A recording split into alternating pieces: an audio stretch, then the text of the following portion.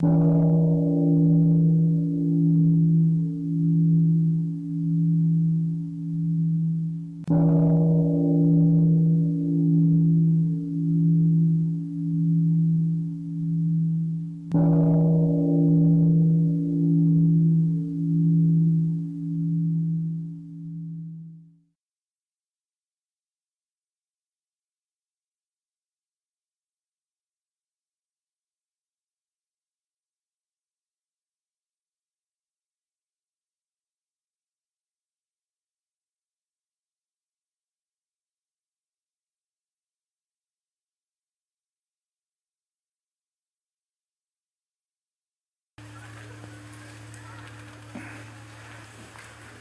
morning, dear Sangha.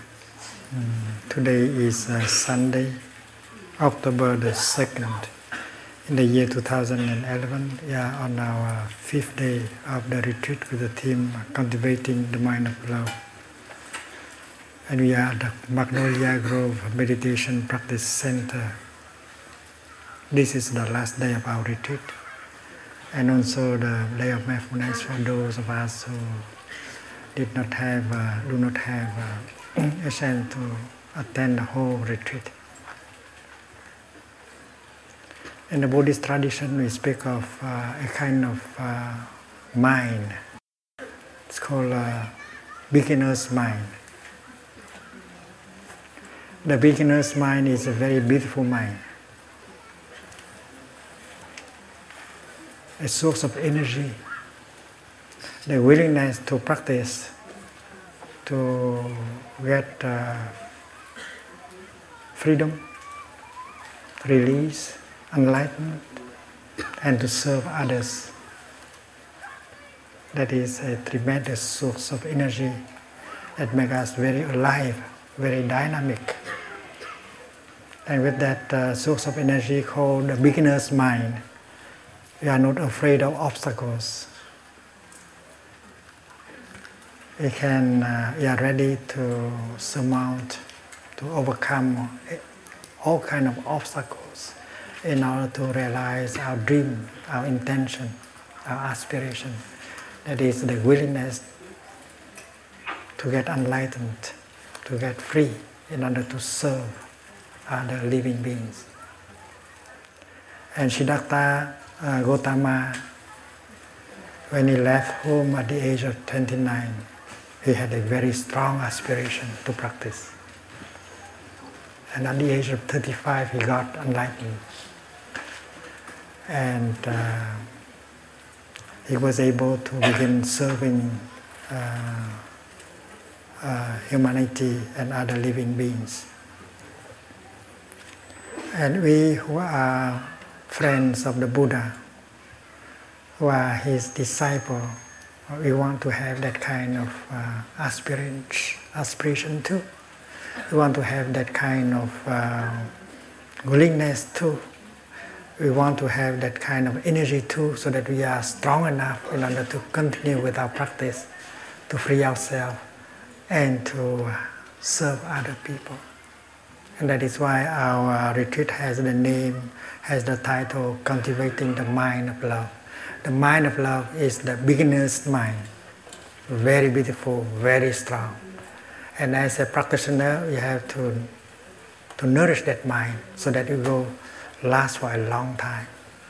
Because when we can keep that mind alive, we are always full of energy in order to go on with the practice, no matter how difficult the situation is.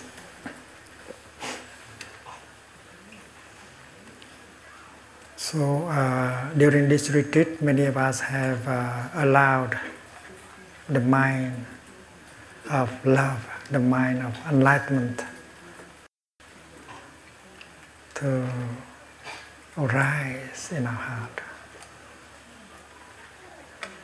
And if we know how to feed, how to maintain that mind of love, that mind of enlightenment, bodhicitta, alive, and then we will have enough energy to continue with our practice, to serve other people.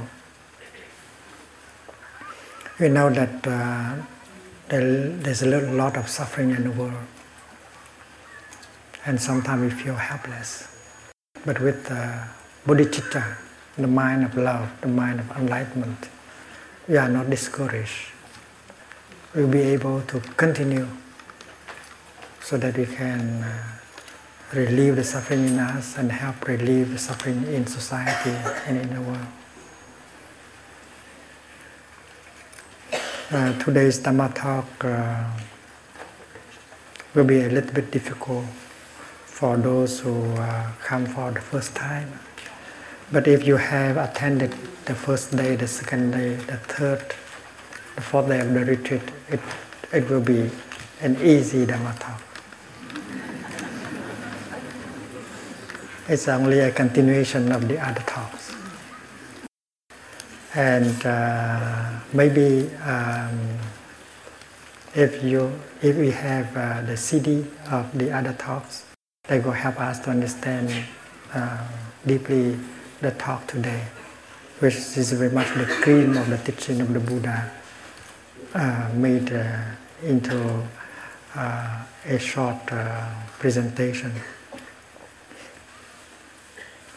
In Buddhism, we speak of two kinds of truth: the conventional truth and the ultimate truth. And both kinds of truth are useful. And in science also, there are two kinds of truths. There is a classical science represented by Newton. It's equivalent to the conventional truth in Buddhism. And there is the modern physics with quantum physics, quantum mechanics. It has a very different way of looking at reality, understanding reality.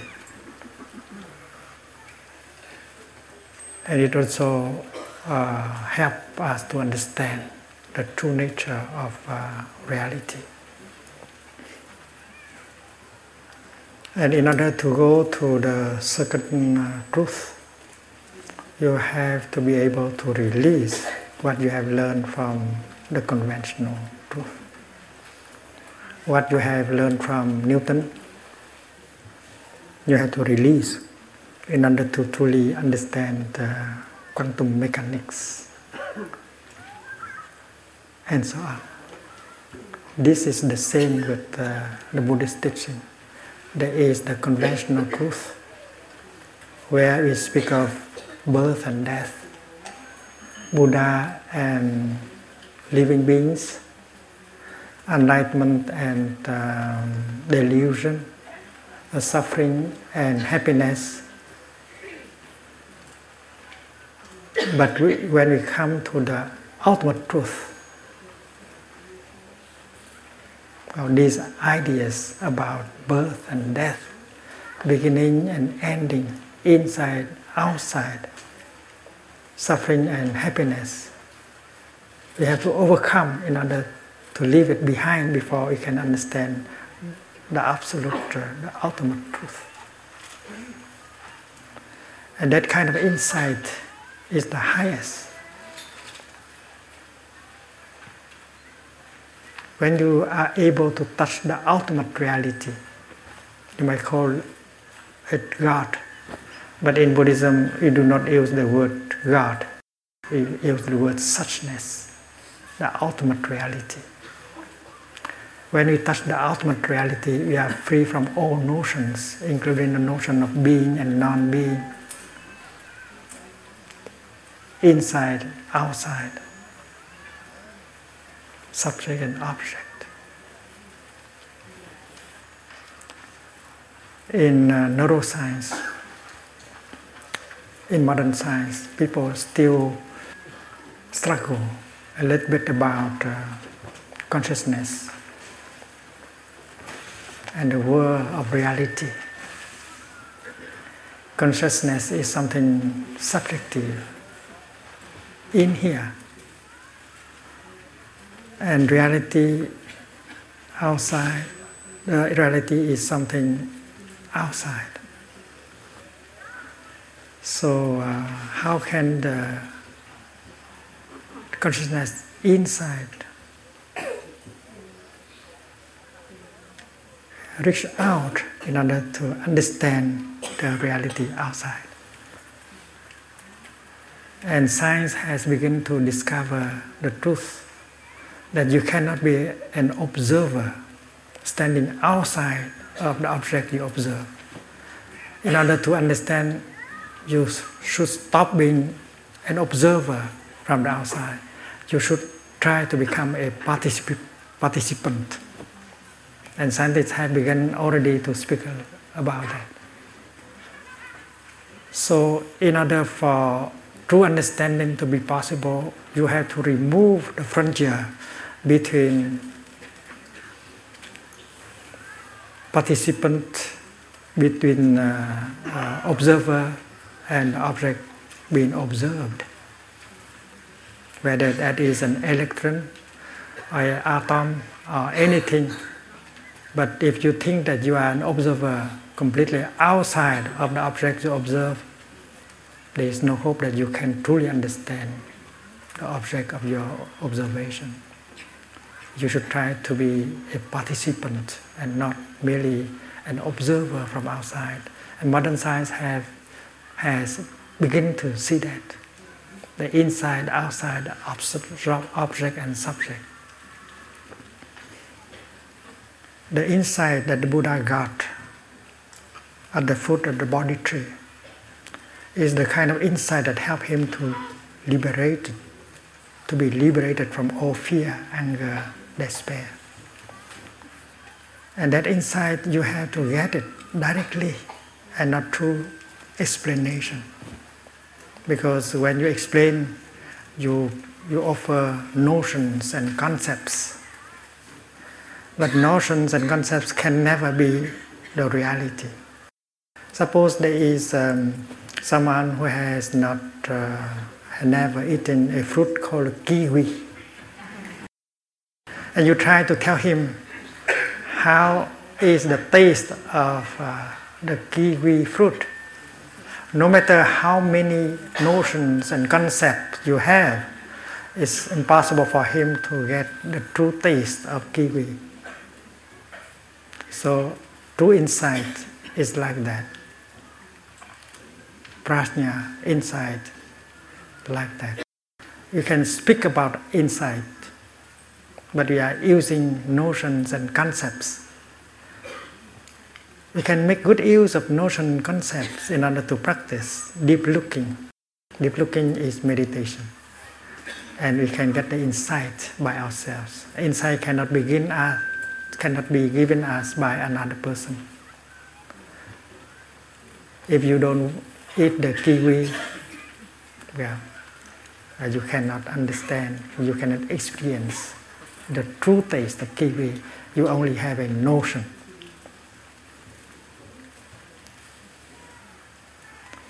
That kind of insight from time to time is called right view in Buddhism. And right view make up one of the 8 elements of the noble path presented by the Buddha.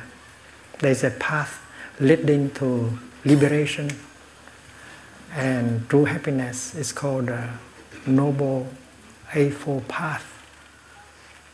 And we have learned about right mindfulness, which is one element, right concentration, which is another element of true path.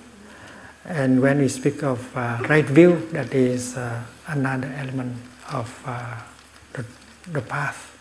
And after that we have right thinking, right speech, right action, right diligence we have learned, and right livelihood. And the 5 mindfulness trainings that many of us received today, this morning, is a very concrete expression of that path. The path of right view, right thinking, right speech, right action, right livelihood, right diligence, right mindfulness, and concentration.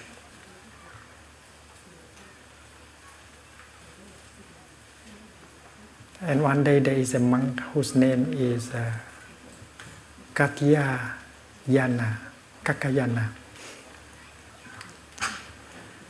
He came and asked Buddha, "Dear teacher, you have spoken many times of right view. What does it mean exactly, right view?" He's trying to get a notion.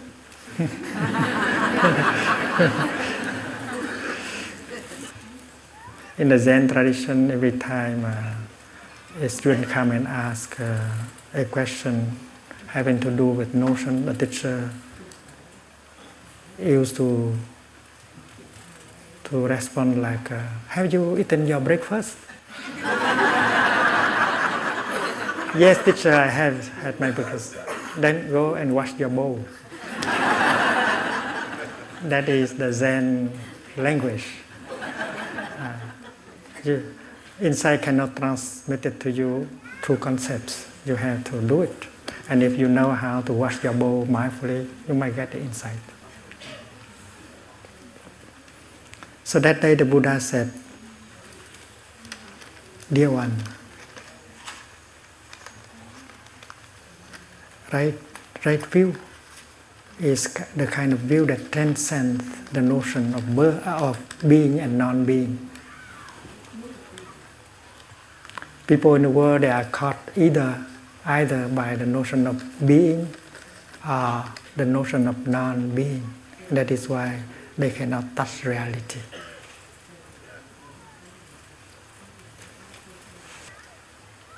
So if we qualify the cloud in the sky as a being, we are wrong.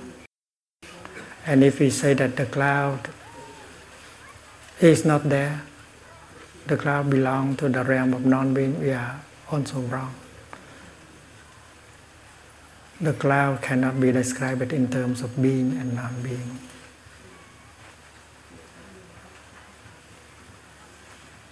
Let us meditate a little bit on that. We see a cloud floating in the sky. We are sure that the cloud is. But yesterday we did not see the cloud. And we may think that the cloud has come from the realm of non-being into the realm of being.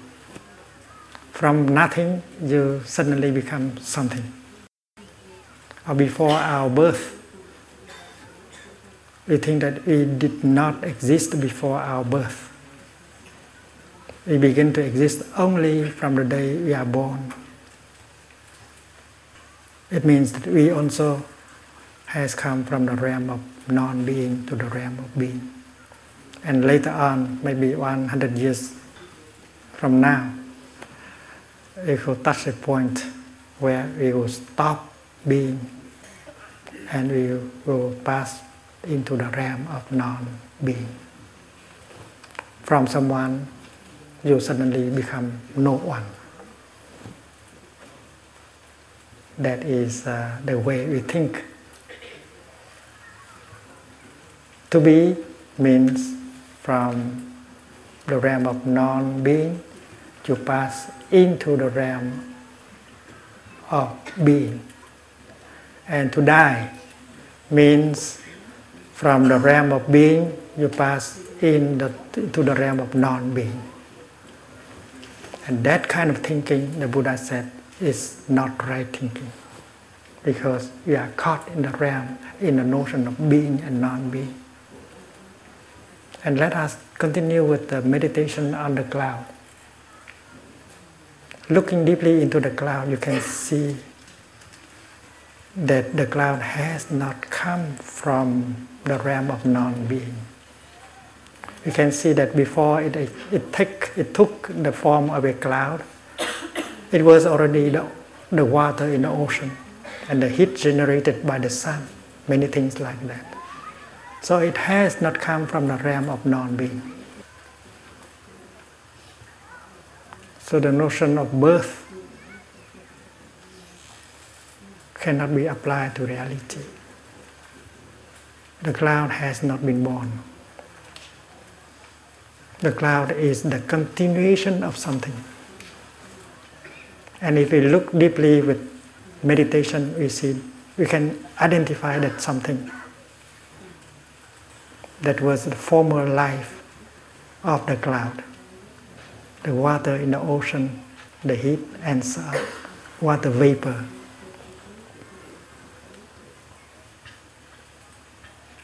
So the nature, the true nature of the cloud is nature of no birth.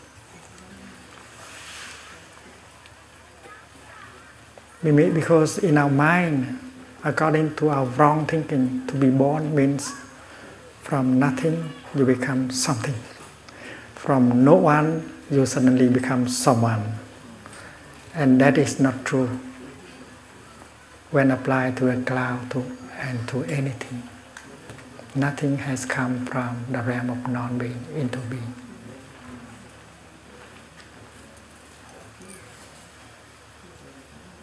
The moment we call the moment of birth is only a moment of continuation. The cloud has now the form of a cloud, but before getting the form of a cloud, she had other form. And later on the cloud may take another form, like rain or ice or snow. So this is a new manifestation. This is a form of continuation, not a birth.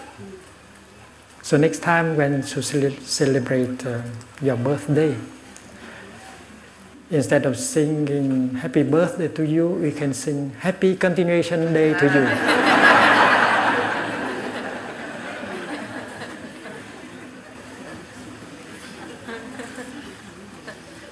Because that is only a continuation. And we know that it is impossible for a cloud to die. It is impossible for something to pass from the realm of being into the realm of non-being. A cloud can become snow or ice or rain or tea, but never nothing. And that is why we can confirm that the nature, the true nature of the cloud is the nature of no dying, no death, no birth and no death. Not only a cloud like that is like that, but all of us are like that. Each of us has the nature of no birth and no death. And the notion of birth and death created a lot of fear, despair, and so on. So in the realm of conventional truth, we might confirm the existence of birth and death. When we are born, we have a certificate, birth certificate.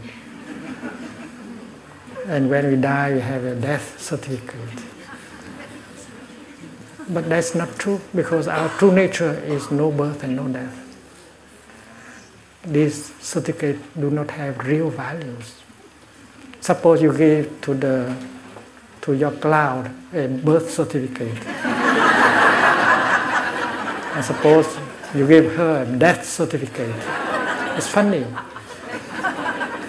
Because your cloud is still there in her new form. And when you drink your tea, you can smile at your cloud in her new form. Hello there, my beloved cloud. I'm glad you are there for me. So if you have lost someone dear to you, don't think that she has disappeared. She has passed from the realm of being into non-being. She continues always. And with the practice of meditation, you can still recognize her in her new form. The rain is falling happily down there, and you are crying because you don't see your cloud. You think that your cloud is dead. The rain is calling you and say, darling, darling, I'm here. Don't you see me? And if you can see your beloved cloud in her new form, you stop crying. There's no longer any grief. And your own true nature is also the nature of no birth and no death. So the notion of birth and death are linked with the notion of being and non-being. And all four notions constitute our wrong view, wrong thinking. Suppose I draw this line representing time. And we take B as the moment of our birth. And we describe the segment before B as non-being. And we take the segment B, BD, D means death, as representing being.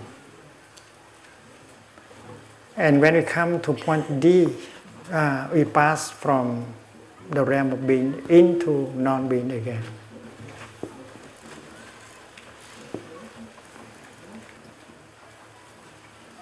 So, to be born, this is our way of thinking, is to pass from the realm of non-being to the realm of being. And to die means to pass from the realm of being into the realm of non-being again. So the notion of birth and death have to do with the notion of being and non-being.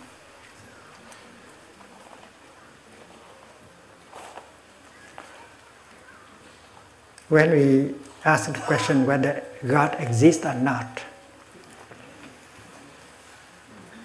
we are caught.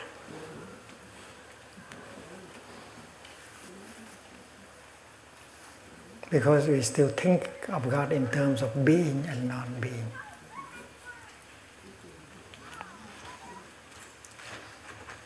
But God is the ultimate. The ultimate is free from the notion of being and non-being. You cannot describe God in terms of being and non-being. In fact, you cannot describe your cloud in terms of being and non-being, birth and death. How can you describe God in terms of being and non-being? There is a theologian who says that God is the ground of being. According to this teaching, that is not right thinking. Because if God is the ground of being, who will be the ground of non-being? So God, the ultimate, should transcend both concepts of being and non-being. To say that God doesn't exist, that is wrong. But to say that God exists is equally wrong, because God, the ultimate, transcends both notions, being and non-being.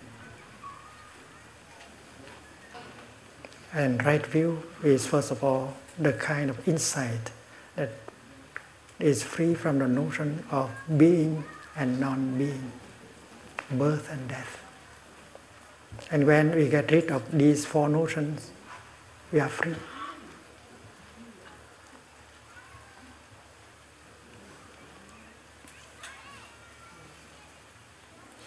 Right view is a kind of view that transcends all pairs of opposite. Not only being and non-being, birth and death, but left and right, above and below, inside and outside, subject and object.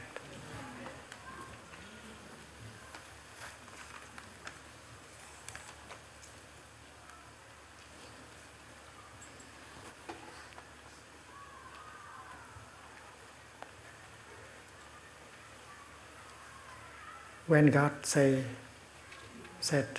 let the light be, the light will say, I have to wait. And God asked, why do you wait? You have to wait. I wait for darkness, and we will manifest together at the same time. Because light and darkness, they are a pair of opposites. One cannot be without the other. It's left and right. But God said, well, darkness is already there. And light said, in that case, I am already there.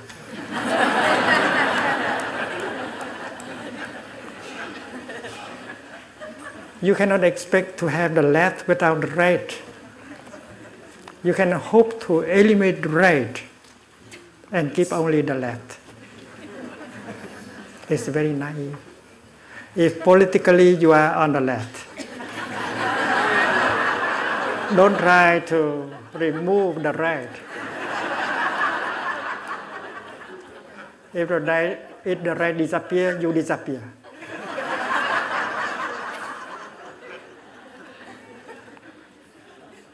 Suppose you try with a knife to cut off the right. And no matter how much you want to cut off, this place where you cut off becomes the right. So left and right is a pair of opposite. Birth and death is another pair. And being and non-being is another pair. And then now we speak of subject of cognition and object of cognition, of perception. Many scientists are still caught in the idea that consciousness, the subject of cognition, is something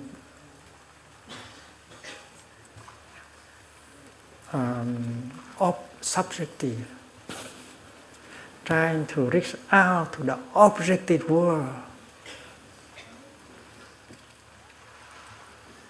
So there is a division between subject and object. But many scientists have begun to realize that you cannot be an outside observer. You are the thing that you are observed. You have to learn to be a participant in order to truly understand what you want to understand. There's a beautiful example in the Buddhist literature. There's a grain of salt who wants to know how salty is the sea water. And the grain of salt is not in the water. And the ocean said, if you want to understand, jump into the ocean and become one with us. And that's right. If you stay outside as a separate thing, you cannot hope to understand. If you become one with the object that you understand, you will have a deep and complete understanding. You know how salty it is, the water in the ocean. In the French language, there is a verb, comprendre, means to understand, comprendre.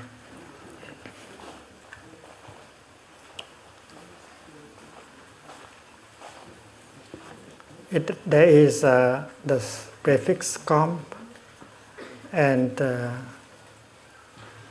prendre. Prendre means to take, to pick up, to take something and to become one with it. If you want to understand her, you should be her. If you want to understand him, you should be in his skin. You should be him. If you stay outside and look at the other object like something existing outside of you, there will be no hope that you will understand. So to understand is to be one with it.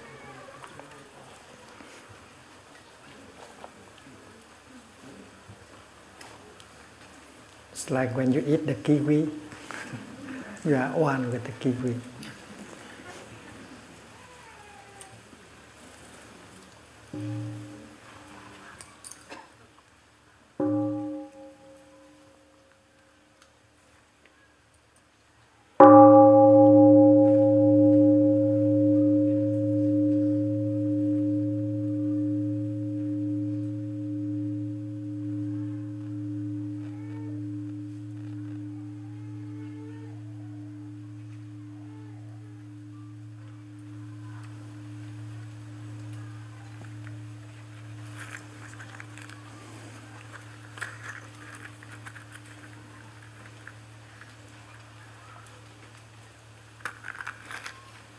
This is a box of matches I brought all the way from France.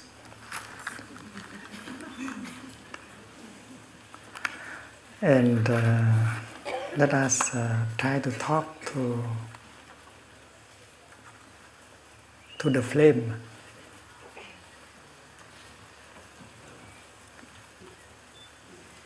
The flame is somewhere there. And we cannot say that she belongs now to the realm of non-being.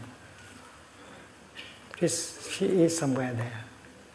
Maybe hidden in the box and outside of the box.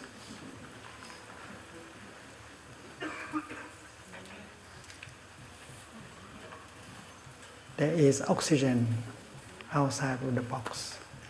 And oxygen is an essential element for the manifestation of the flame. So we can talk to the flame like this, my dear little flame, I know you are there somehow. We don't believe that you belong to the realm of non-being. Why don't you manifest yourself for us?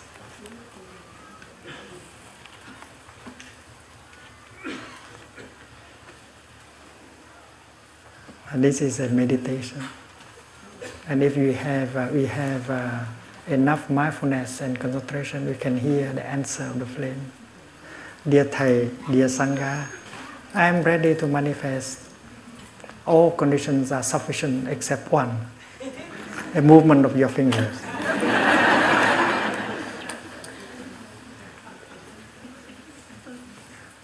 It's true that the flame is already in there. The conditions for the flame to manifest are sufficient except one. So we will provide her with the last condition so that she can manifest for all of us.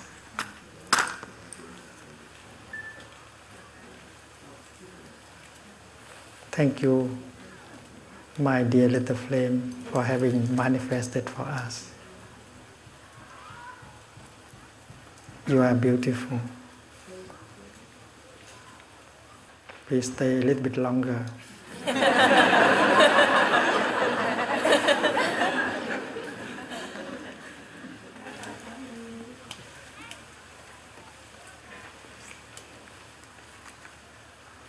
Now we should ask the flame, my dear little flame, where have you come from?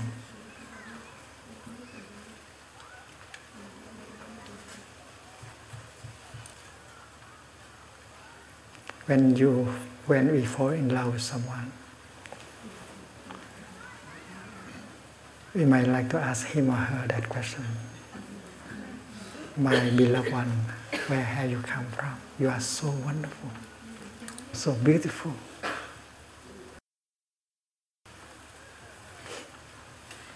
The flame will say, dear Thầy, dear Sangha, I have come from nowhere. I have not come from the north.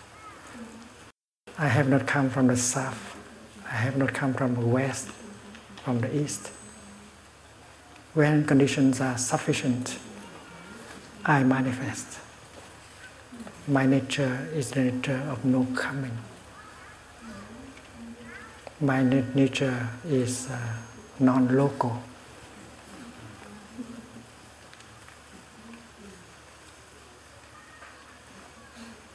And we know that the flame is telling the truth. She has not come from the north. She has not come from the west either. Her nature is non-local. When conditions are sufficient, she just manifests. So your beloved one may say the same. Dear one, I have come from nowhere. When conditions are sufficient, I manifest. Be careful. If you are not careful, I will disappear someday. If conditions are no longer, I will disappear someday. Be aware. And that's true. That's true. If you are not attentive, if you are not mindful, if you do not know how to cherish his or her presence, she will end her manifestation and manifest otherwise.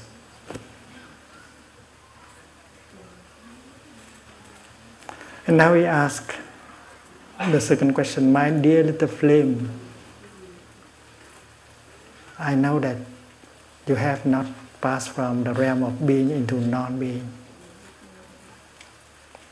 Tell us, please, where have you gone? We miss you. And if you listen, we can hear, dear Thầy, dear Sangha, I have not gone anywhere. When conditions are no longer sufficient, I just stop my manifestation. My nature is non-local. I have not gone anywhere. And we know that this is the truth. The nature of the flame is no birth, no death, no being, no non-being, no coming, no going. Coming and going are also a pair of opposites that we have to remove. Inside, outside is a pair of opposites. Subject of cognition and object of cognition are also a pair of opposites. If scientists continue to believe that consciousness is something outside of the reality observed, they are still caught in a pair of opposites.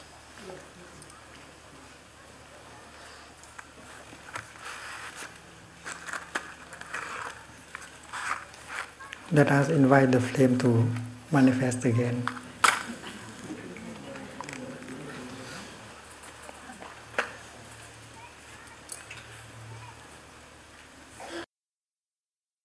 And let us produce another flame.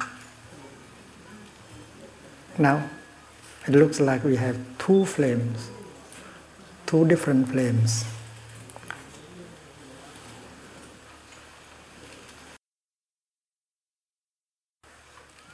And now we can ask, my dear flame, are you the same flame with the flame I saw before, or are you a totally different one?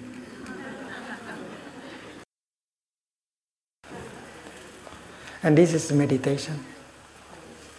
You ask the right question, and you use concentration in order to focus on it and make a breakthrough.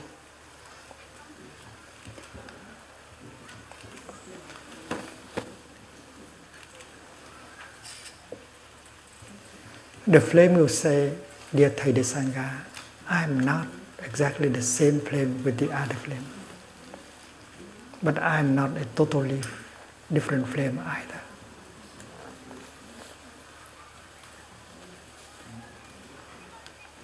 My nature is no sameness, no otherness. Sameness and otherness are also a pair of opposites. And reality transcends.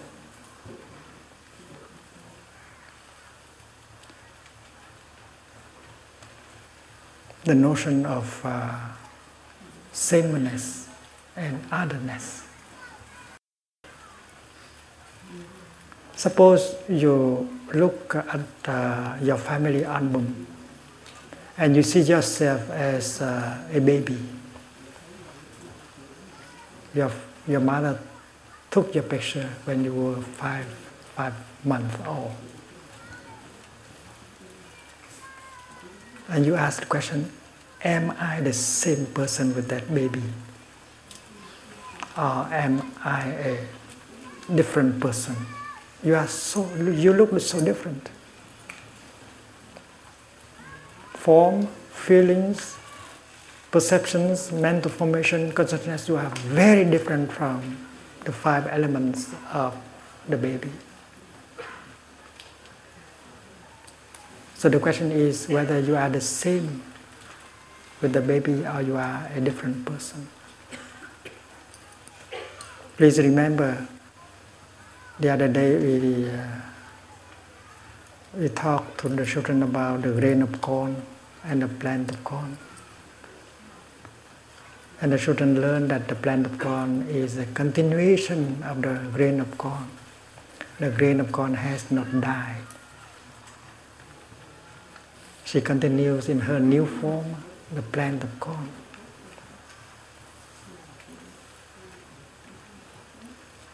And even if you no longer see the grain of corn is still there in her new form, the plant of corn. So you and the baby in a picture, you are not the same. How can you be the same? There's a big difference. But you are not a totally different person either. You are the continuation of the baby. So sameness and otherness is another of opposite that should be transcended. We have birth,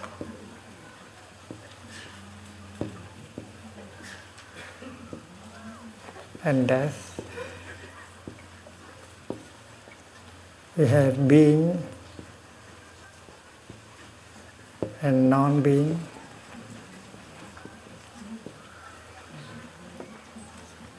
We have coming and going. We have sameness and otherness.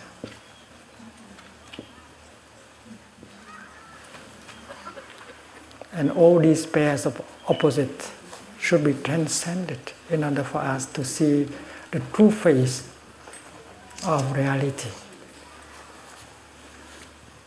I hope that this teaching of Buddha can inspire scientists of our time in a way to inquire about reality.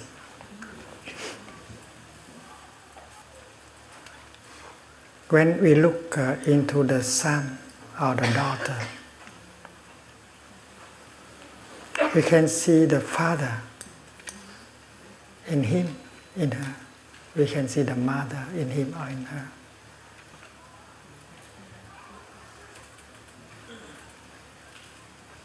And if we try to remove the element father from him, he can no longer be there. If we try to remove the element mother from her, the daughter cannot continue to be there. So the daughter is a continuation of the mother, of the father, the son also. The truth is that the son is a continuation of the father and is a father. The truth is that the son is not exactly the same with the father, but he is not a totally different person from the father either.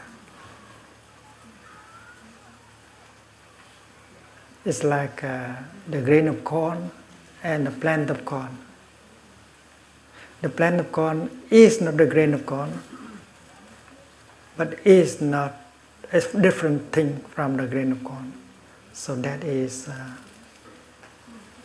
reality free from notions, concepts.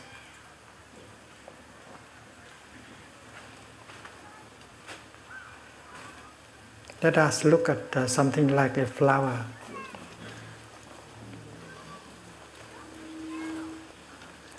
These flowers grow by themselves in this practice center. The sisters have not planted them, they just manifest like that. Looking deeply into this flower, we see non-flower elements, like the sunshine, the cloud, the earth, and so on.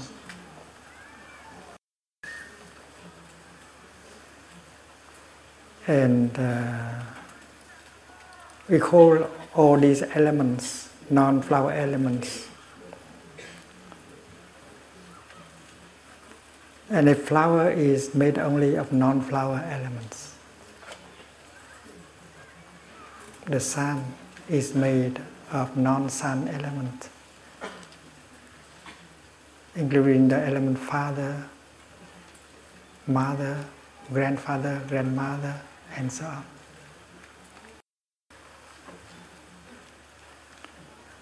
A flower cannot be by herself alone. Her manifestation is based on the coming together of many non-flower elements.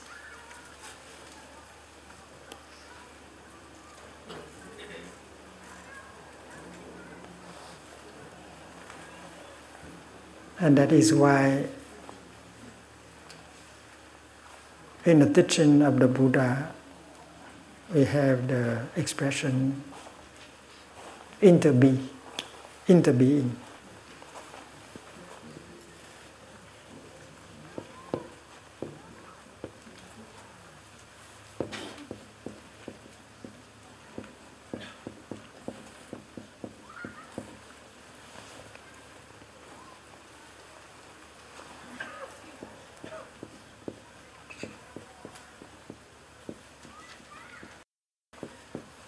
There is the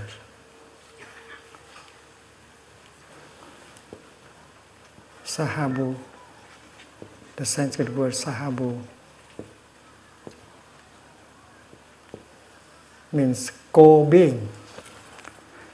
You cannot be by yourself alone. You have to interbe with everything else in the cosmos. If I remove the sunshine from me, I collapse. If I remove the cloud from me, I collapse. If I remove my father from me, I collapse. I am made only of non-me elements. Nothing can be by itself alone. Everything has to interbe with everything else. That's the right view. And that is why the notion of self should be removed.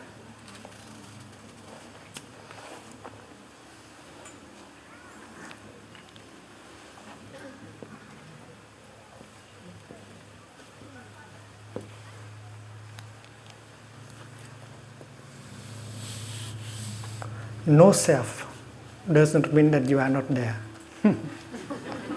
No self means you are made only of non-you elements.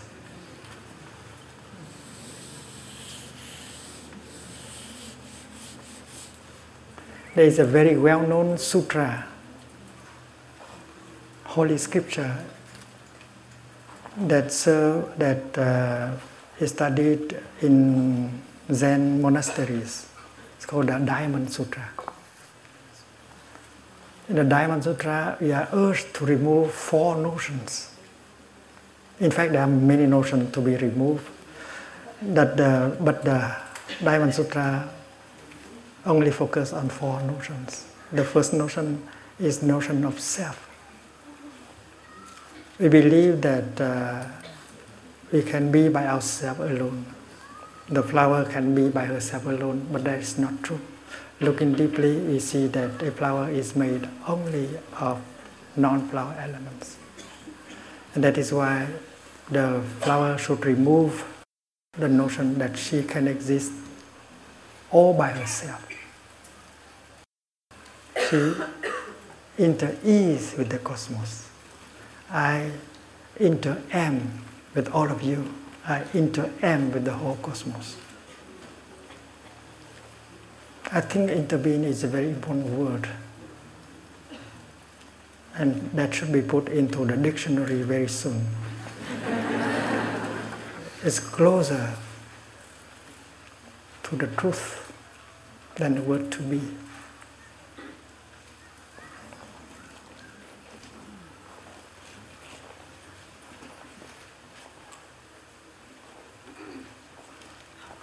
So if we can remove the notion of self as an independent entity, we are free from many afflictions. If we believe there is a separate self, we have the tendency to compare that self with other selves. And from there is born the complex of superiority that makes you suffer. From there is born the complex of inferiority that makes you suffer. And even the complex of equality makes you suffer, because that is the outcome of comparison. If you don't see a separate self, there is no comparison anymore, and you are free. Not only from the inferiority complex, the superiority complex, but the equality complex, because many of us try to be equal. But you are in him and he is in you. The second notion is a notion of man, Purusha, human beings. According to the teaching, man is made only of non-man elements, namely mineral, vegetal, and animals.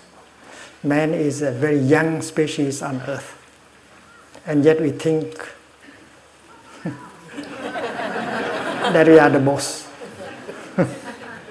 We have done a lot of damage to the kingdom of God.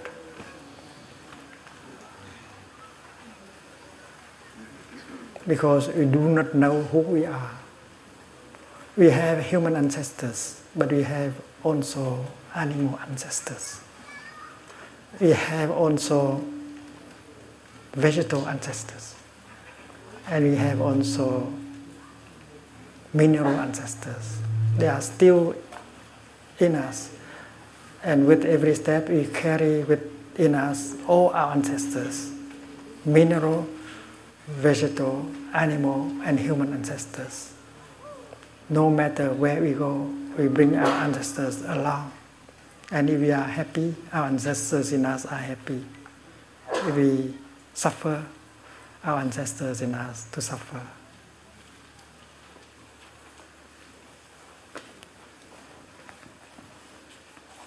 So the Diamond Sutra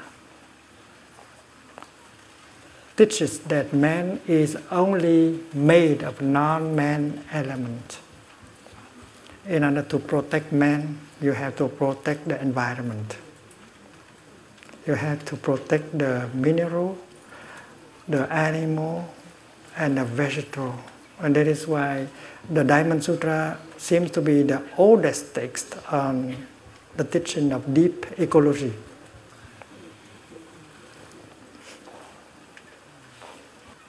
And the third notion to be removed is living beings.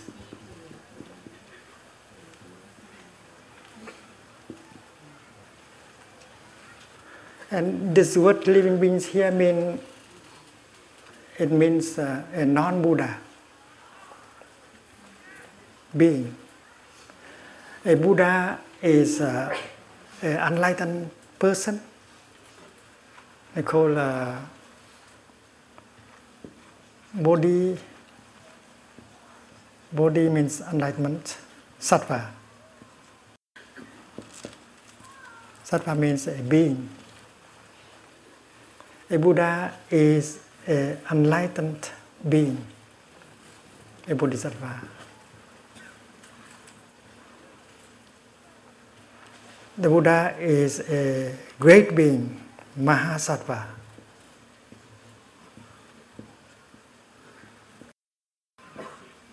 Bồ Tát,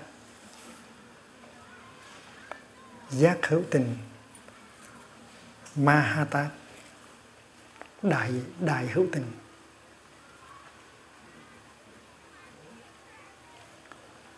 And as a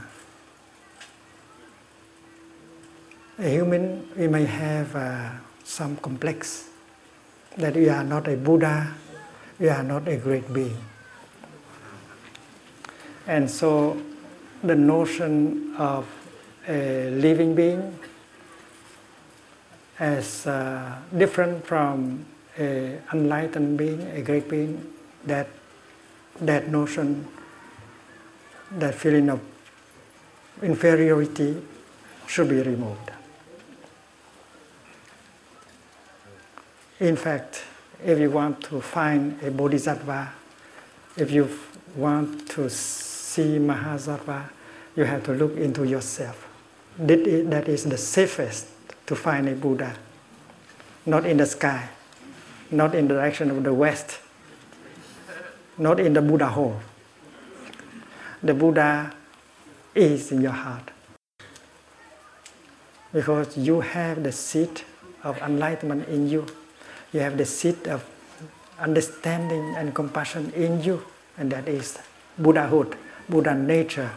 So the safest place, the surest place to find the Buddha is in the human being, and not in a God outside, above.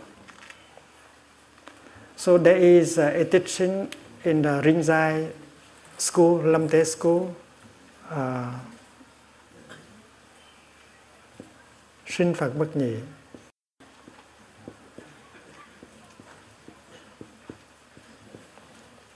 It means human beings and Buddhas, they are not two different things. When you look into the Buddha, you see a human being. And if you have not seen the Buddha, the living being in the Buddha, you have not seen the Buddha. A living being is someone who has suffered, who has lived in delusion.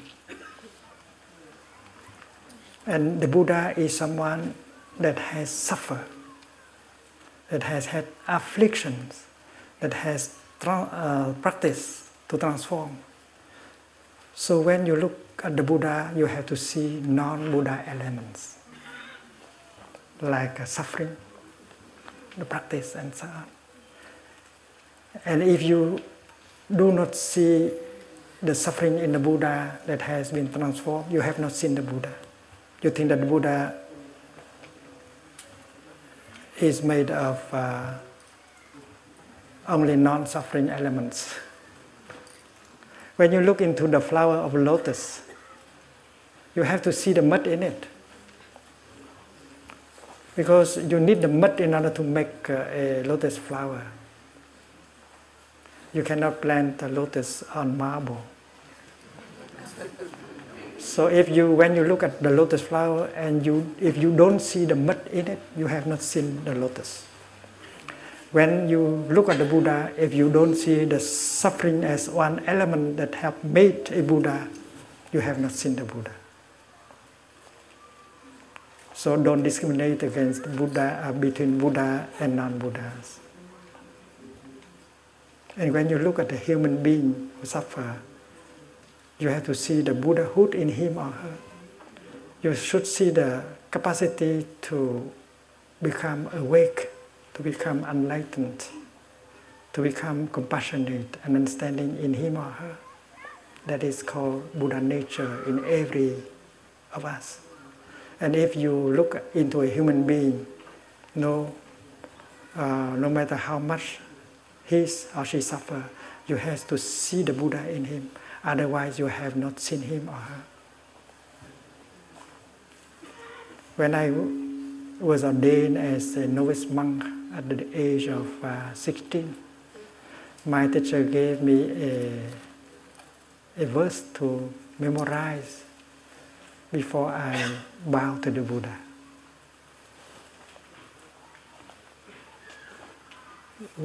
Before bowing to the Buddha, you have to prepare yourself. Otherwise, bowing to the Buddha will have no effect. And that is a kind of meditation. It begins like this. The one who bows and the one who is bowed to, the nature of both is equally empty. A Buddha is made only of non-Buddha elements. And I am made only of non-me elements.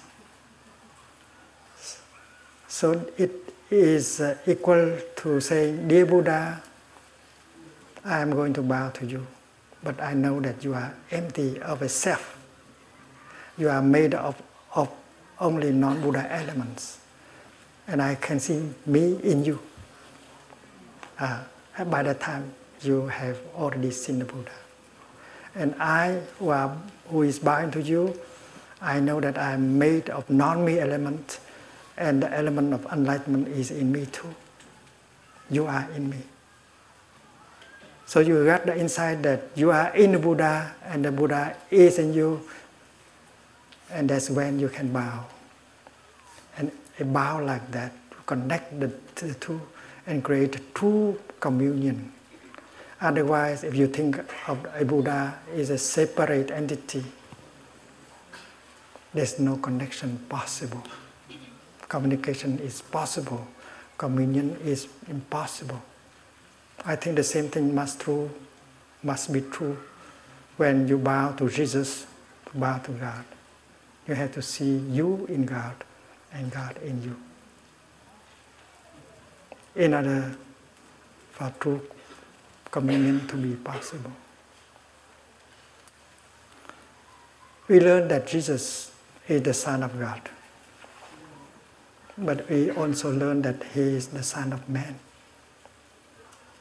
It's very significant. He is both the Son of God and the Son of Man. It means God is in man and man is in God. And that is why connection is possible, communion is possible. And to me, Jesus is made of non-Jesus elements also. Suppose you remove God the Father from Him, He can no longer be Jesus. Suppose you remove the Holy Spirit from Him, He is no longer Jesus. So the teaching of the Trinity applies into this. There is the same wisdom, the same insight in both traditions.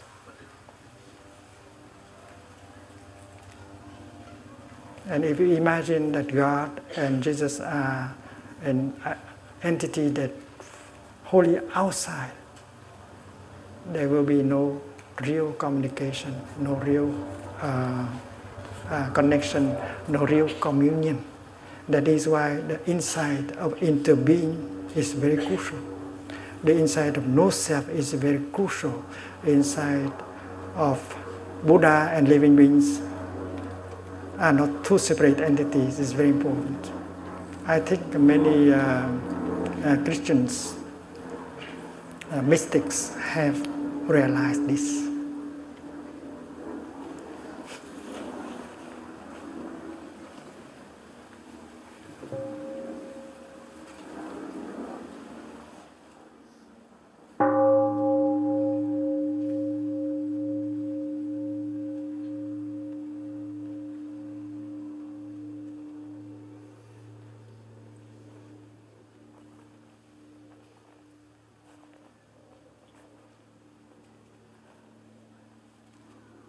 And that is why bowing to the Buddha is not really worshipping. It's a meditation.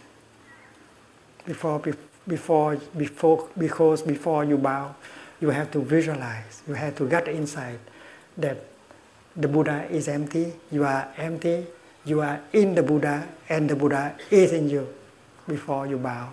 And your bow will have an effect of transformation and healing.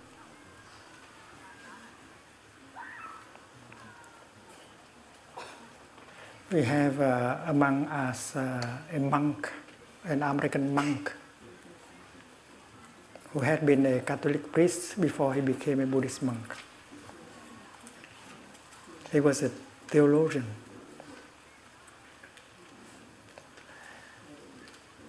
He still loved Jesus and Christianity. But he finds that in Buddhism he has the tools, the instruments in order to practice the teaching of Christianity. So learning about Buddhism can help you to be a better Christian and vice versa. So the notion of a living being as completely separated from Buddha, from Bodhisattva, from Jesus, from God, that notion should be removed because it can create division, discrimination, and suffering. And the fourth notion that the Diamond Sutra advises us to remove is the notion of lifespan.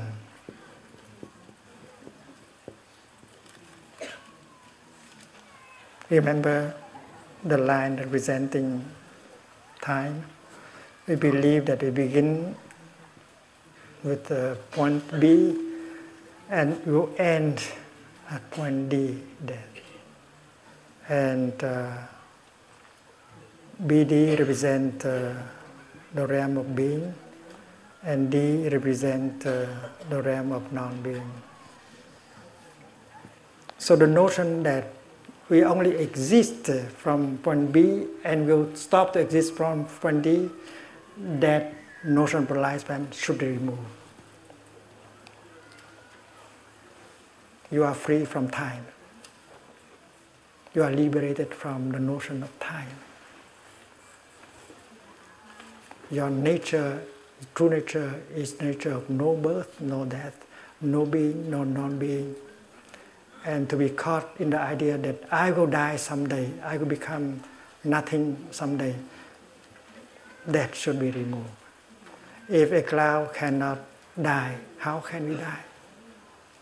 We continue always, in different forms, more or less beautiful, according to our practice.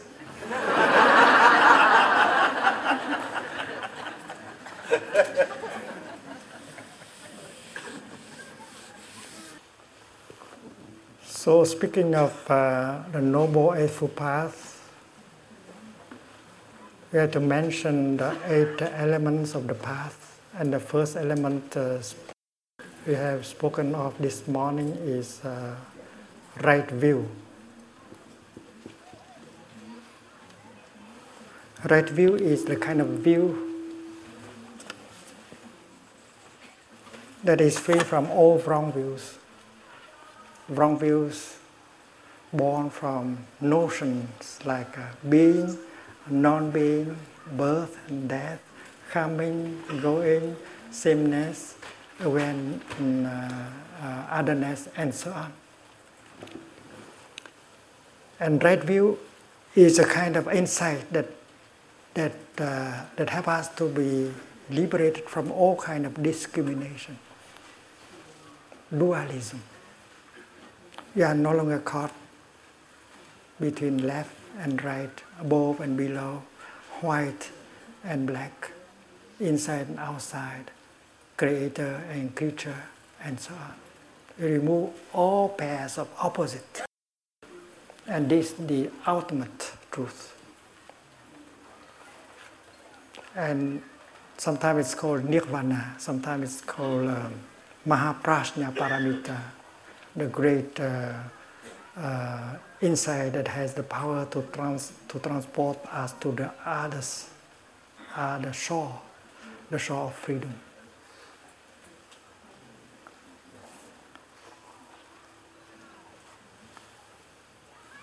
And if basing on right view, non-discrimination, non-separation, non-dualistic, non-dualism, and then we can practice right thinking.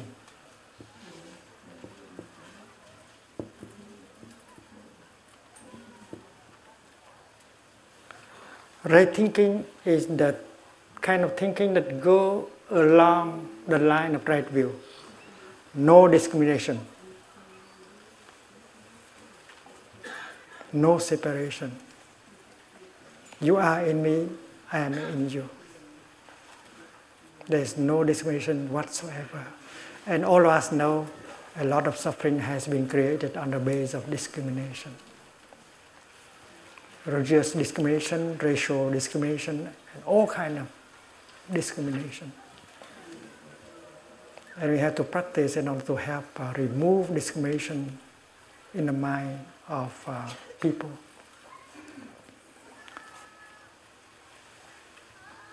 Right thinking is thinking, the kind of thinking that produces understanding and compassion. And we can at any time produce a thought in the line of right thinking. A thought that is free from discrimination. A thought that is full of understanding and compassion. And as a practitioner, we can produce a thought like that several times a day. As soon as you are able to create, to produce a thought of reconciliation, of compassion, of understanding, that thought begins to heal us and heal the world. Right thinking can heal the world, can save the world. And wrong thinking can destroy the world. Wrong thinking can lead to suicide, can lead to terrorism, and so on. So if we cultivate the right view, and then our thinking will be right thinking. Suppose we produce a thought of anger, of fear, of hate, of despair. That's not good for our health. If we keep producing thoughts of hate, fear, despair, it will destroy our body, our mind, and destroy the world. That is why, as good practitioner, we have to cultivate the practice of right thinking. Our thought should be characterized by non-discrimination, mutual understanding and compassion. We understand the suffering inside, we understand the suffering of the other person, of the world, and from there compassion arises. And thinking like that is very healing.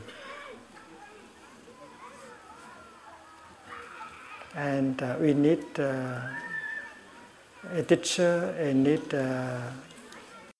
fellow practitioners in order to support us, to guide us in the practice of right thinking. Right thinking can change the world, can save the world. And then with the foundation of right view, we can practice right speech. Anything we say has the power to inspire people, to restore faith, to restore communication, to reconcile, to help people feel better, to show the way. That is the right, the kind of speech that we practice. Right speech, loving speech, goes along with compassionate listening. That is the object of the fourth mindfulness training. Many of us have received the 5 trainings this morning, and the fourth is about the practice of right speech and deep listening. The practice of right speech and deep listening help us restore communication and reconcile. A few days of practice can already help. When we are able to see the suffering in the other person,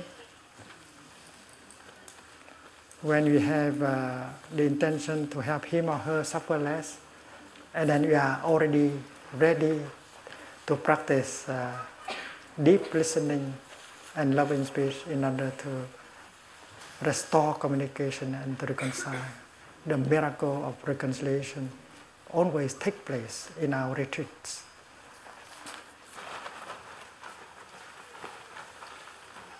When we write a letter, When we send an email, when we use our mobile phone, we can very well practice right speech. It can create, it can restore communication, it can inspire people, it can make a person happy right away. Darling, I'm here for you. Darling, I know you are there. That makes me very happy. Darling, I know that you are difficulties. I'm here for you. All these kind of practice can help bring relief and healing. So as a good practitioner, we are able to practice loving speech several times a day. It does not cost anything. It can restore communication. It can make a person happy right away. Be generous. Because the other person has good seeds in him or her. And if you recognize the good seeds in him or her, they will become a happy person. And you will profit from his or her happiness. Effect come very quickly. And then with right view, we can practice right action. Action here is physical bodily action.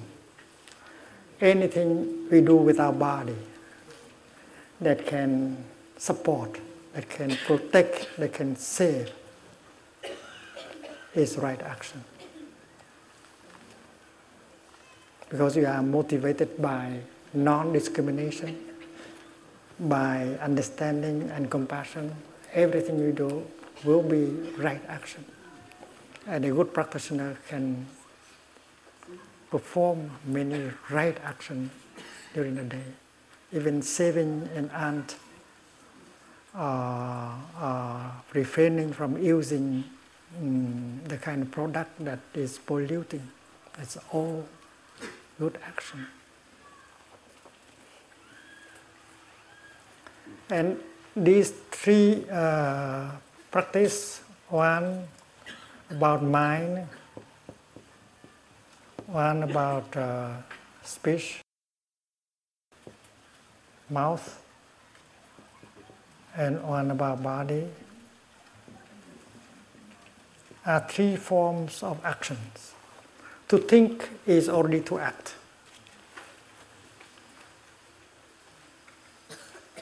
When you produce a thought of compassion, a thought of understanding, reconciliation, it begins to heal you and help heal the world. And if you keep producing thought like that, you send your life, you send the world in a good direction. But if by mistake you have produced a thought of hate and anger, mindfulness will help you to recognize that. Suppose yesterday I produced a thought of discrimination or anger. And today during meditation, sitting meditation, I recognize that it's not good action. So I sit down and I concentrate and I produce another thought. A thought in the opposite direction. I said, sorry, I did not mean to produce that thought yesterday, but because I am not very mindful. So today I produce this thought full of non-discrimination, compassion. And as soon as you produce the new thought, it will erase, delete the other thought. That's the transformation. You can change the past. You can change even the past. You can prepare for the future. Yesterday we told a story of a war veteran who killed children in Vietnam, and he suffered. But later on, He was told that he can use his life in order to save many children in the future. So he was able, by this kind of practice, remove the complex of guilt and get back the joy of living. Because actually he can help save many children from dying.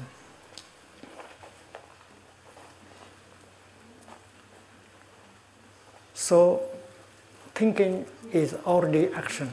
Speaking is already action. Speaking well can promote peace, reconciliation. And three kinds of actions: mind, speech and body, is what we produce every day. Suppose we look at the orange tree in the backyard. The orange tree produces what? Beautiful orange leaves. She produces beautiful orange blossom. She produces beautiful oranges. And we do the same. As a good practitioner, we can produce beautiful thought, beautiful speech, and beautiful action.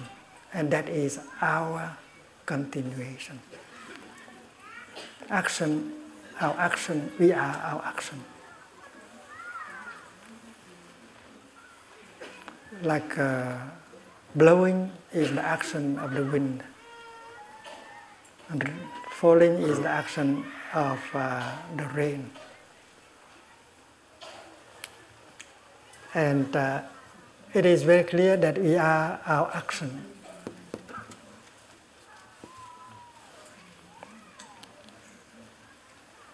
There is a French philosopher.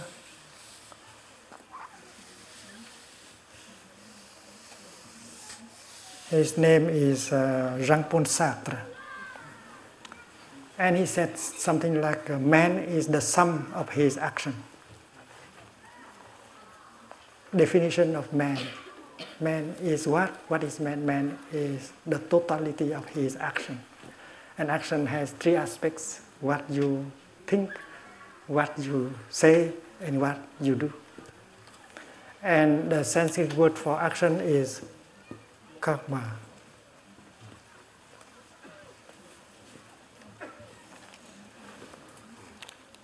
When you produce an action, that is your continuation. And when this body disintegrates, you continue always with your action. Nothing is lost. We have learned about the law of conservation of matter. We know that matter, you cannot create new matter, you cannot destroy matter. And also the law of conservation of energy. You cannot create new energy. You cannot destroy energy. You can transfer energy. So nothing is lost. And the French scientist Lavoisier said, nothing is born, nothing dies. Rien ne se crée, rien ne se perd. Very close to the Heart Sutra. He did not, he was not a Buddhist. But he did practice looking deeply into reality, and he found the same thing. Nothing is created. Nothing is destroyed. And very close to the removal of the notion of birth and death, being and non-being. It's possible that scientists and Buddhist practitioners working together, they will support each other. So everything we produce in terms of thought, speech, and action will continue us. Don't imagine that they will disappear. No, Every thought that you produce has your signature. You cannot say, it's not my thought.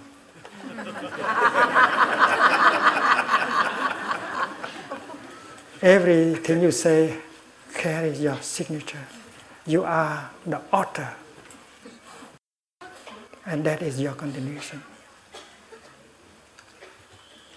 So when you see this body of mine disintegrate, don't think that Thầy is no longer there. Thầy is still there in his new forms. And look at his actions. His action continues him. So all of us should see that we do not end at all with the disintegration of this body.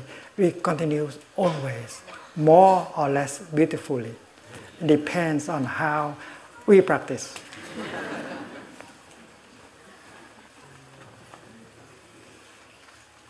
So to produce is karma hetu, the cause, karma cause.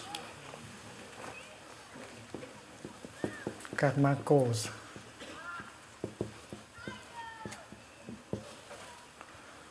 And to ripe the fruit is called karma fruit.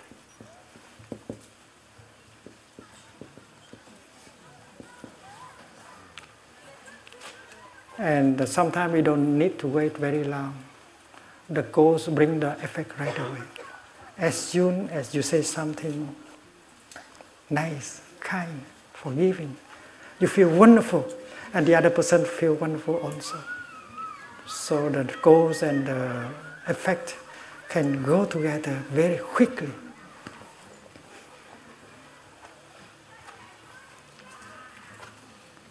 To believe that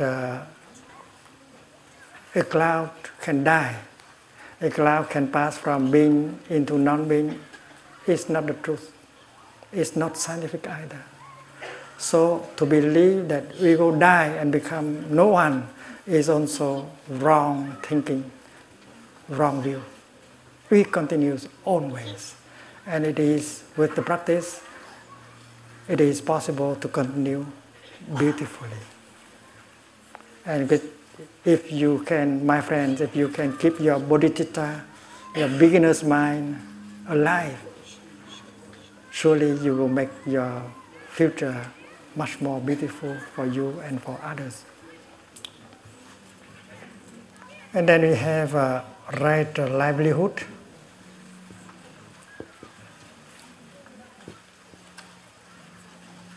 Select a kind of livelihood that goes along with the insight of non-discrimination, understanding and compassion. And then you have the element of right diligence. We already learned about this. The practice of selective watering of seeds. In gratitude, you have watered the seed of love in me. In gratitude, I will water the seed of love, understanding and happiness in someone too. We support each other in our relationship. And we refrain from watering the negative seeds. We remember to water our flowers every day.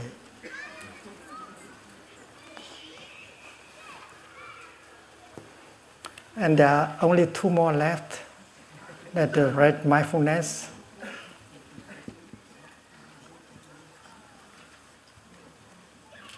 and right concentration.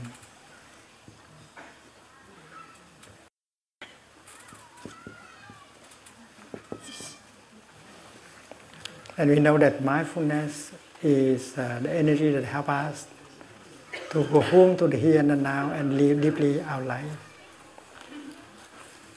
Cultivating helps us to concentrate and to make a breakthrough and to get the right view. That is the foundation of right thinking, right speech, and right action. And this is the path proposed by the Buddha, not only for monks and nuns, but for every one of us.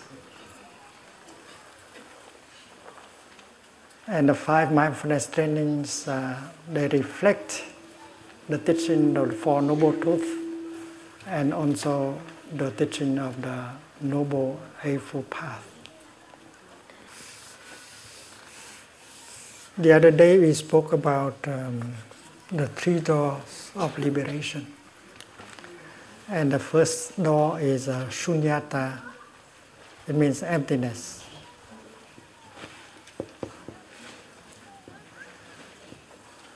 And we have learned that emptiness does not mean non-being. To be empty means to be empty of a separate existence. The flower is there, but she is empty of a separate existence. She is made only of non-flower elements. And we have to see the nature of emptiness in us, in the flower, in the cloud, in our beloved, in us, in order not to be victims of despair and discrimination. The second concentration is the concentration on signlessness.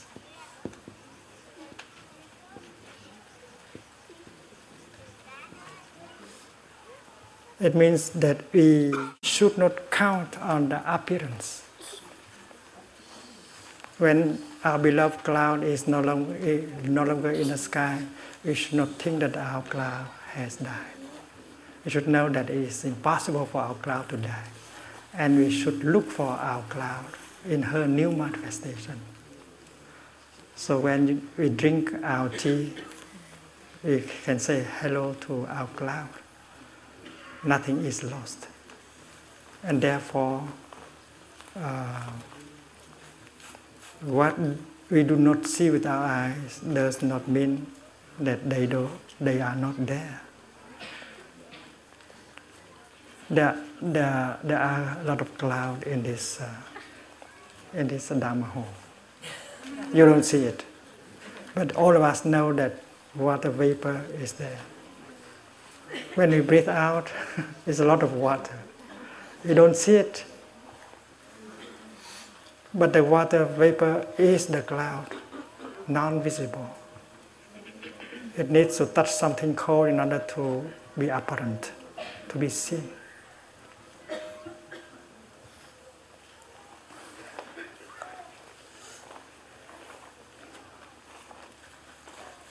Suppose there is a mountain and the air go in this direction. In the air you don't see cloud, but there is water vapor in it. And when the air encounters the mountain, it cannot continue, it has to go up. And when it go high like this, it meets with the cold, and suddenly it becomes visible. The water vapor becomes visible as a cloud. So when you don't see it, don't say that it is not there. It is there. It's like in this hall, many television signal, radio signal are crossing, but we don't see it. You cannot say that they do not exist. So we should not rely so much on the appearance outside. And that is the practice of signlessness. And when a person who is close to us is no longer in her usual form, we should not be despair. She continues always.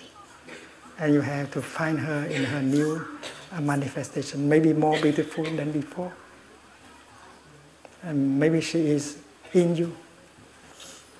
Therefore, that allows us not to become a victim of despair, anger, and so on. So that is the practice of concentration called signlessness.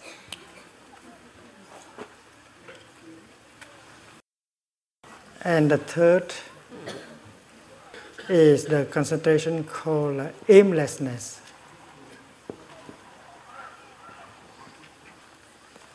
The other day we spoke about a wave in search of water. As a wave, she's scared. She suffers from the notion of beginning, ending, going up, going down, more or less beautiful than the other waves. But once she realizes that she's water, she loses all her afflictions. She has a good time going up, a good time going down. She's free from the notion of birth and death, beginning and ending. And she doesn't have to go and look for water elsewhere. She is water right in the here and the now. Our nature of no coming, no going, no birth, no death, no being and non-being, we don't have to look for it anywhere, elsewhere. We are in it.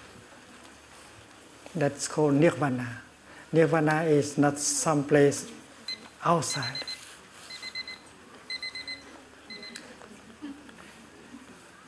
Nirvana means the realm of no birth, no death, no being, no non-being, no coming, no going. And that is the true nature of all that is. And if the wave does not have to go and search for water, we don't have to go and look for nirvana. We are in it. We have been nirvanized for a long time. And if we practice deep looking meditation, we touch our true nature of no birth and no death, no coming and going. And we are free from all kind of fear, including the fear of non-being. In Buddhism, we learn there are two kinds of truth. The conventional truth, where people still talk about birth and death, good and evil, suffering and happiness. But when you touch the ultimate, all these opposite notions disappear and you are free. So with the practice of the conventional truth, we can get some relief. But the greatest relief you can get only when you touch nirvana, you touch the ultimate, your true nature of no coming, no going, no birth, no death, no being and non-being. There was a lay person in the time of the Buddha. His name is Anathapindika.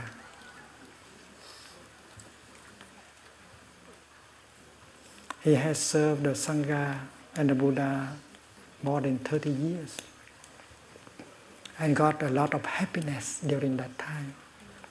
One day the Buddha heard that he was dying. So he came to visit him, and after that he appointed Shariputra, one of his senior disciples, to look after Anathapindika, to help him to die peacefully with no fear.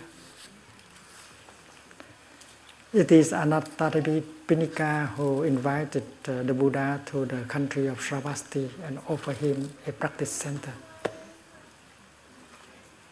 a park called Anathapindika Park.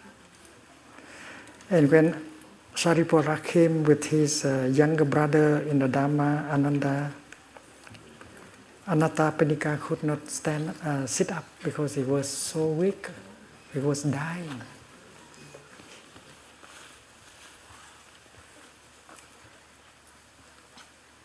Shariputra said, "Dear friend, don't make any effort. We will bring 2 chairs close to you and we will talk with you." And when the monks sat down, Shariputra asked, "Dear friend, How do you feel in your body? Is the pain in you subside or is increasing? Anattapindika said, dear Venerable, it does not seem that the pain in my body has decreased. It is increasing all the time. And Shariputra said, in that case, let us meditate together. I will offer a guided meditation. Let us practice the 4 recollections. Just as focus our attention on the Buddha, the Dhamma, and the Sangha. Shariputra was a very intelligent monk. He said that if he can draw the attention of Anattapindika on the 3 jewels, he will suffer less. Because he loved the 3 jewels so much. He had a great deal of pleasure serving the Buddha, the Dhamma, and the Sangha. And in fact, 3 minutes of recollection helped Anattapindika to smile. He got a balance between joy and pain. If you are to accompany a dying person, remember that. In her, in him, there is a seed of happiness. If you care to talk about that, you have diminished the pain and have the seed of happiness to manifest, and that person will suffer less. And when the monks saw Anattapindika smile, they said, now let us continue with our guided meditation.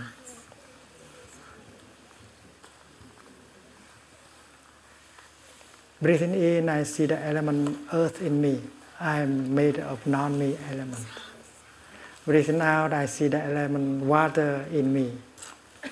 Breathing in, I see the element heat in me. Breathing out, I see the element air in me and out of me. I am made of non-me element. Breathing in, I am aware of this body.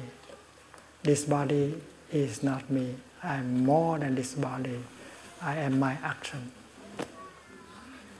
I have done so many good things for the Buddha, the Dhamma, and Sangha. That is my continuation. Breathing in, I know this body has come from nowhere. It has not come from the north nor the south. When conditions sufficient, my body manifests. Breathing out, I know my body will not go anywhere. When conditions are no longer sufficient, my body disintegrates and I continue with my action. I am free from this body. It's very important to help the person to identify himself or herself with the body. She is more than her body. And you who sit close to her, you should use your wisdom in order to help her not to be attached to this body. This body is not her. And suddenly, Anattapindika began to cry. The Venerable Ananda, who is younger than Shariputra, was very surprised. He said, dear friend, why do you cry? Do you still regret something? And Anattapindika said, no, Venerable Ananda, I don't regret anything. Or you might not succeed in your meditation. No, I do. I succeed very well in my meditation. But why are you crying? Anattapindika said, dear Venerable, I cry because I am so moved. I have served the Buddha and the Sangha more than 30 years, but I have never heard such a wonderful teaching and put into the practice. I am free now. I am so happy. I am released. Ananda said, dear friend, you don't know. We monks and nuns, we receive this teaching almost every day. Anattapindika tried to say, dear Venerable Ananda, there are those of us, lay practitioners, who are so busy in our daily life. We are caught up with so many things. But there are still many of us who have enough time to receive and practice this wonderful teaching. So please go home and tell the Buddha, our teacher, that many lay practitioners are capable of receiving this practice. So please tell the Lord to dispense also this teaching to lay people. And that is the last word spoken by Anathapindika. Ananda said, well, I will do that. I will tell the Lord about your last request. And after that, Anathapindika smiled and passed away very peacefully. And this is a text recorded in the Tripitaka, in the Holy Scripture, available both in in Pali and in Chinese. And I myself have translated that discourse into English, French, Vietnamese, and it is available in the Plum Village chanting book.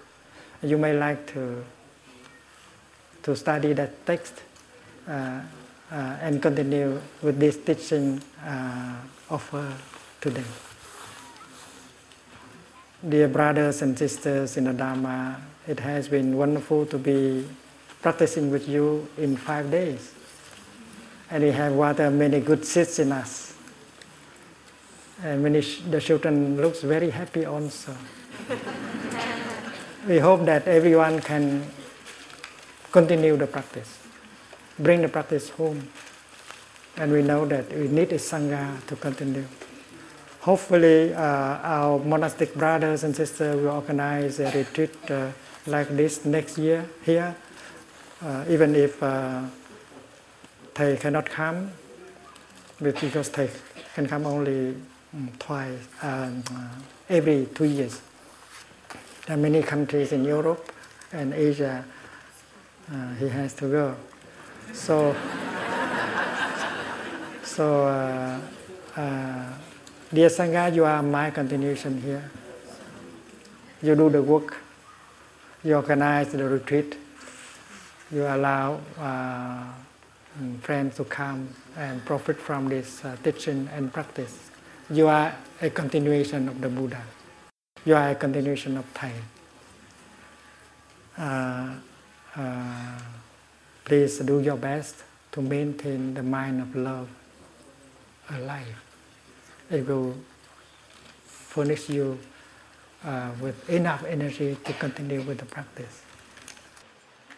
No coming, no going, no after, no before. I hold you close to me. I release you to be so free, because I am in you and you are in me, because I am in you and you are in me. No coming, no going, no after, no before. I hold you close to me. I release you to be so free, because I am in you and you are in me, because I am in you and you are in me. Không đi đâu cũng không cần đến, không trước cũng không sau. Cầm tay nhau, đứng bên nhau và chia tay bước cho thành thời. Cùng bởi vì chúng ta đã có nhau rồi từ lâu, cùng bởi vì chúng ta sẽ có nhau hoài mãi sao.